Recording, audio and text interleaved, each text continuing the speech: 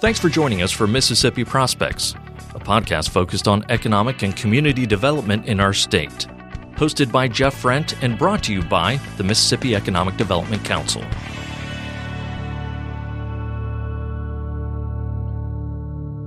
Just as important as having a great site to attract a new company or help an existing business expand is having the talent to get the job done. Talent attraction and retention continues to be a top factor in corporate site selection.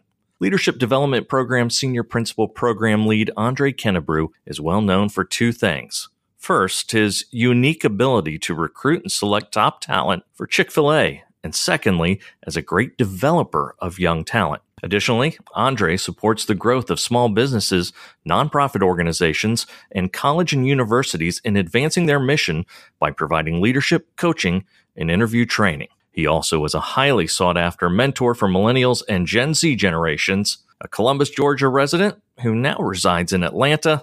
Please welcome Andre Kennebrew. Hi, Andre. Thanks, Jeff, for having me on today. I'm so excited to be with you. You know, this is such a hot topic, talking about talent attraction, talent retention, and much of the corporate site selection world is really looking closely at this. Chick-fil-A, widely recognized for excelling in both these areas. What can the corporate world in general learn from Chick-fil-A's approach and your approach to developing talent and retaining it? Yeah, I think the main thing, Jeff, is to understand that attracting and developing talent is not a transaction, that there's a full process that has to be in play. Our retention rate's 97% at our corporate office. And as I've examined what we've been doing, I came to the conclusion it wasn't just selection, it just wasn't recruiting, but it was a combination of things and became a process that we do and that we've duplicated in our Chick-fil-A restaurants as well. And, you know, a lot of people, you know, there's a conversation going on nationally also just about the service industry, but I think you showed that it's really not about service industry jobs. It's about that relationship that you're building with the talent. Absolutely. Building a relationship with the folks that you want to attract is very important. Today's candidate is very much interested in the experience that they're going to have. And having a great experience entails having a great relationship. It's no longer about just how much money I'm going to make or where I'm going to end up on the corporate ladder. But will I have a great experience while I'm with your company? And that definitely ties into having great relationships.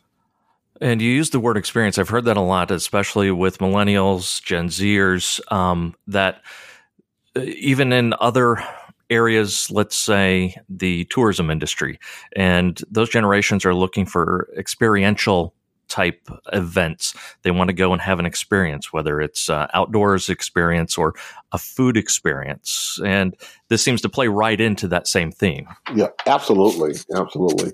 The workplace has to be set up to allow for multiple experiences with multiple people in multiple ways. We've done some reworking of our corporate office, and part of that has been to create an environment where experiences can occur between people and relationships can be built. The millennial group, which occupies about 50% of the workforce today, and in the next 5 years, it'll be 75%. It is increasingly more important to them that when they work and home feels the same.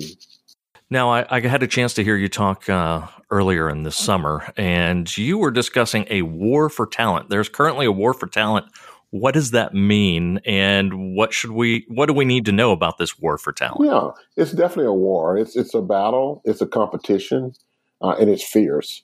The reason why is because there's so few or fewer talented people, and everybody wants those folks. When you start thinking about talented people, not only are they skilled talent-wise, but they have the right amount of experience, but they also have some other things that we didn't quite ask for in previous ages, which is emotional intelligence, this ability to connect with people, also the ability to have an extreme amount of grit in the right situations, to be able to dig in when things are not going well. And so talent is redefined from that perspective. and there are fewer people in the workplace. And so we have fewer people in the workplace, and you have this desire to have top talent. It creates a war. The workplace is changing every day. It's getting more complex, and you have to have folks who are learners, who are open to not being the way they were today, but continually growing. The greatest threat to any company is that the company's talent does not grow. And so you have to have that learner mindset, and you have to have talent that has a learner mindset. The emotional intelligence, I imagine right now, because I feel like we're losing some of the connection we have, direct connection we have, person to person, because we do so much communication now digitally in shorthand when you're texting and looking at Snapchat and any other digital platforms. Is that harder today? Oh, it's much harder. You can mistake a simple communication through Snapchat, email, or text as something that it really isn't not. It really is not, which leads to a lot of confusion. When you think about emotional intelligence, it's about being self-aware, being able to manage yourself, but it's also about social awareness. It's about being aware of the situation before you speak.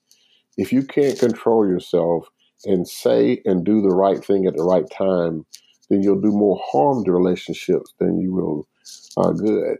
And in order to be successful, it has to be the other way around. You've got to be able to control yourself, and then you also have to be aware in order to speak to situations and have a positive outcome. And that's, again, is what talented people do. They're very successful in making those deep connections that lead to followership, but also that inspire others to want to do things beyond themselves. And we lose a lot of context in those things. And I think context often helps us with the understanding of that communication, especially interpersonal communication. Absolutely. We don't talk to each other enough, and we don't get up close to each other enough to get the true meaning of what people are saying. So I think we can all be guilty of that at times. You also talked before about the importance of culture in the selection process. What does that mean to you, and what does that mean to the Chick-fil-A process? Yeah, so for us, a lot of the people that are attracted to Chick-fil-A will tell you, I'm attracted to your culture. And a lot of people that are attracted to any organization, it's because of the culture. And so you've got to be able to define what culture is in this workplace. But it's the speech, it's the norms, it's the values, it's the way things are done, it's the way people feel when they come into your environment are all important. So your culture has to be strong. Peter Drucker said that culture eats strategy for breakfast, and it's been changed to culture eats strategy for lunch. But what it means is you can have a great strategy, but if your culture won't support it, it won't go far. But if you have a strong culture, you can get a lot done. Our core values are, for example, we're here to serve, and we hope that radiates throughout our organization, that anybody who has any kind of dealing with Chick-fil-A will say, wow, man, they really have a servant spirit, and they feel that in our culture. So people who want to serve are drawn to Chick-fil-A because they want to serve. That's just part of our culture. And I find that really interesting because honestly, you're really one of the few brands who I can think of off the top of my head that immediately culture is also one of the first things I think of, in addition to your fantastic products. So on the corporate side, you've done an amazing job of building that culture as part of the brand. Yes, we have, and we try to extend it into our restaurant. Part of our selection process includes selecting owner-operators who are what we call, mini Truett Cafes. Truett started his first restaurant in 1946, and in that restaurant, he created a lot of loyalty of employees and a lot of loyalty of customers through the way, the culture he created. And what we learned is that culture works in diners, in restaurants, or wherever. And when we find individuals who can execute that culture, it helps us grow. And so we literally, as part of our selection process, look for people who can duplicate the culture that Truett created back in 1946 out in the restaurant, wherever it might be, Los Angeles, Seattle, Jacksonville, Florida, New York. But when they come in, they go like, wow, this feels like Chick-fil-A. And we hear that a lot from our Raven fans. They say, man, no matter what Chick-fil-A I go to, here's the experience I have. And when we hear that, we know that we're getting it right. That means the culture is not only coming out of the home office, but the culture is also reaching the restaurants. So much of the country right now is experiencing a thin labor pool, actually not a bad problem to have in some cases, due to low unemployment. What advice can you give when it comes to attracting and recruiting top talent? Yeah, I would say after you build your culture in terms of making your workplace a place that people are attracted to, I think as you go out and you start recruiting, you have to think about an employee value proposition. And so folks who are talented, again, and talent is in short supply, they have choices. And so they need to know when they come, what is your value proposition? What will I get when I come to work for you beyond my paycheck? Will I get care? Will the people I work with here will have strong relationships? Will I get a chance to go back and finish my degree, that I started, 3 to 4 years ago? But what is your value proposition? And so as an employer, you've got to think about what will people gain if they come to work with me? And you got to help people's dreams come true. And it makes it a whole lot easier to attract people when you got people telling them that I work for this company and it's great working there. They care for you, but they're also helping me become a better person. So why is the process that you go through, the selection process, also important when attracting and retention of talent? Yeah, selection is the most important thing a leader does. The people on the team represent you to the public, mm-hmm. whether it's at the register or whether it's a leader or whether it's a 16-year-old who's working for a manager. And so selection becomes important from that perspective. Again, we go back to the relationship piece. The number one reason why people leave a job, believe it or not, is because of their boss. And so when you're selecting people and the person that's selecting people, there's got to be a relationship built right there. That's important. And that takes time. You can't ask 2 or 3 questions and select someone and then expect them to stay when there's not a relationship there and there's not a relationship that's been being built when that person is working there. So selection becomes a big part of that. Selection is where you start building that relationship. It's the beginning process. So you've got your process, and then we're at the new hire part now. And when a new hire is brought on, many companies just go through the motions of filling out the paperwork to get a new employee into the system, maybe a brief orientation. But you say the onboarding process should be more than just paperwork. What can be done beyond that? I tell people, I said, onboarding is not doing paperwork. Completing the paperwork is the part of engaging the employee in the process of making them an employee. Onboarding is the process of making them a team member, someone who's joining the team. And teams usually have goals and objectives and things like that they want to obtain. And so why not let me in on the game? And so that's like, what game is it? What are we doing to win? How do I win as an individual? Those kind of questions are answered in the orientation. Whereas in the other form, what's being done is you're making me an employee.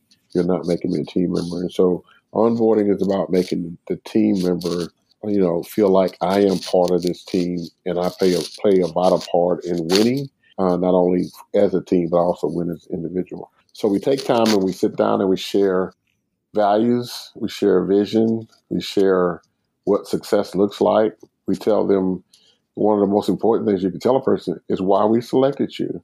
We selected you, and here's what we see in you. And this is a chance to encourage and build faith in the team members. Say, let me tell you why we selected you. Here's what we think you bring to the table. All that happens in orientation.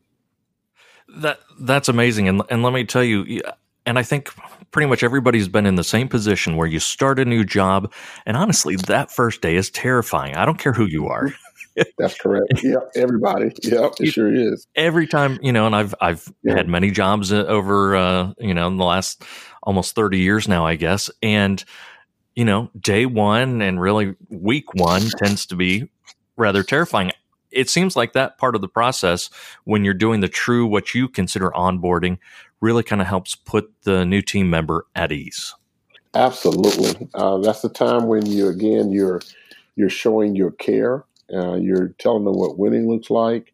You're explaining to them, what you expect of them, and you're not putting them in a workplace. Sometimes we might have a team member, and this is our restaurant, a 16-year-old, 17-year-old. It may be 2 weeks before they actually wait on their first customer. Mm-hmm. We want them to feel comfortable. One of the worst things we do to people is we put them in a job, and in that first week they don't do well, and we expect them to stay in the job. And here's the problem with that: all of us want to do well, and when we're not doing well, we know it. And when we're not doing well, it causes us to have negative reactions, and it lessens our confidence, which makes us rethink, have we made a great decision? So if we train and we onboard right and we give them a chance to be successful early, we increase the chances that they're going to stay because they're getting these quick wins through the onboarding process and the training process. So now you've got new team member on board. How much of a difference maker can training, coaching, and talent development be when you're attempting now to retain that new team member that you've just brought on? Absolutely critical. Again, everybody wants to be good at what they do, so you got to train me. And particularly this millennial age, they like feedback.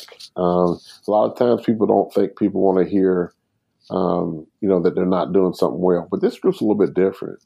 They want to be told when they're doing well, and they want to be corrected fast because they really want to be successful. So the coaching piece is telling them, hey, you're doing a great job, and here's why you're doing a good job. And then the other side of that is, hey, here's something you can improve on, and here's how you can improve on that. It's game changers because now you care, and you care about how successful I am. If you sit down with me and you give me a training plan, and you give me a personal development plan and a talent development plan, I'm not going to leave you because I see the development that you're giving me. And then when you give me a stretch assignment and I own something, then it becomes even harder for me to leave because if I own it, ownership means it's hard. So if you give me a task that I do and I own that task, it's harder for me to quit because I feel like I'm leaving something that I own and not just something that belongs to someone else. So the training, the coaching, and the talent development piece is real important, again, to building the retention in your organization. And, it seems like a lot of companies may not even consider creating what you call a talent plan, but you argue everyone needs a plan, including the talent plan. What should be included in this talent plan? Yeah. Talent plan should include, as you look into your vision for your organization and where you want to grow, it should include all of the key positions that you think you'll need in order to grow there, and a profile of what successful people look like in that role. And the best way to build a profile is look at the most successful people in your organization in those roles and think about what makes them great. So you're going to build out the positions you're going to need. You're going to build out the profile that you're going to need. And then you're going to start thinking about, where can we find these people? I mean, where do they exist? Where can I go and find people that fit the profile of the best people that we can have in the organization? So once I build that out, now I'm building out through how do I know people are going to be coming and going. And so I have to build a plan of the flow of bringing in talent so that I have talent at different levels. You're going to have talent, some at 2 and 3 years and some at 1 year and some at 6 months, because you should be having people exit your organization to go on and move on to bigger and better things. There should be a plan to replace them as part of your talent plan as well. So all of your key leaders need development plans. They need stretch assignments. And so you need to plan out what stretch assignments those people are going to have so they're also growing as well. And then most of all, I would say that the one people forget is as a leader of your organization, you should have a development plan. I would tell you one of the biggest fears that a growing organization has is, are leaders growing fast enough to meet the needs of the growing company? If your company is growing at 20% and the leaders aren't growing at all, then your company is going to outgrow your leadership. And so there's going to be a natural retraction of growth because the leadership won't be where it needs to be. And so you have to ensure that the leadership is growing out to the point that it needs to grow to. So there's a lot of things to put in the plan. It's pretty comprehensive. And it seems like a lot of people are actually afraid of losing their top talent, but what you've just told us is, help them grow, and you're doing the right thing if they're growing and able to move on and move up. Well, here's the thing. If you have talent leave your organization and go somewhere else, they become your best recruiter. I mean, you have to look at it that way. For every successful operator that we have, I was in Los Angeles this week, and on the wall of a successful operator are pictures of the successful people that have left their organization to go start their own organization. And so two things happen. One is when people are looking for an opportunity, they go, here's a place I can go and be developed. And so I want to go work for this operator or this franchise owner because I know they develop people. So that person is becoming your best recruiter. Plus, not only that, the knowledge that you can gain through the people that you grow becomes even greater because now you got some synergy on how to make your organization a better organization. So seeing people grow and leave is one of the best things that can happen because that's proof of concept, if you think about it, that you're an organization and you're a leader that can grow leaders. I had a friend who part of his he worked in international banking or works in international banking, and part of his annual compensation package and his bonus was, if he met the metric of enough of his team members being promoted, and often that meant them leaving his team. Absolutely. But that also kept him focused on developing that talent. Absolutely. Because it's good for the organization. It's for that to happen. And you'll see that in the best organization. I always go back to football, and if you start looking at assistant football coaches in the NFL, certain coaches have coaching trees, and you go like, wow, and they're still winning. And you kind of wonder, every year they lose an offensive coordinator or they leave a defensive coordinator and they go somewhere else, and they keep going and they keep going. And you wonder what in the world is going on. And what they've done is they've got this great process of creating a culture and development that allows people to keep coming through their organization and growing. But at the same time, they continue to attract new talent into their organization. And that's what you want to be able to do. Pound for pound, with the best chicken sandwich in the business and a knack for developing and retaining talent, Chick-fil-A's Andre Kennebrew. Thanks for joining us. Thank you so much for having me, Jeff. It's been a joy to be on. I love talking about this subject. It's a make or breaker subject for organizations that want to grow. And so there's some great information out there. It's some great examples that they can follow to grow their organization and have it become an organization that impacts people all over the world. Mississippi Prospects is brought to you by the Mississippi Economic Development Council, the Mississippi Development Authority, Cooperative Energy, Greater Jackson Alliance, Entergy, Mississippi Power, Tennessee Valley Authority, Watkins & Eager, Butler Snow, Jones Walker, and produced by Podastery Studios. If you have questions or comments, join us on Twitter at MEDC Info.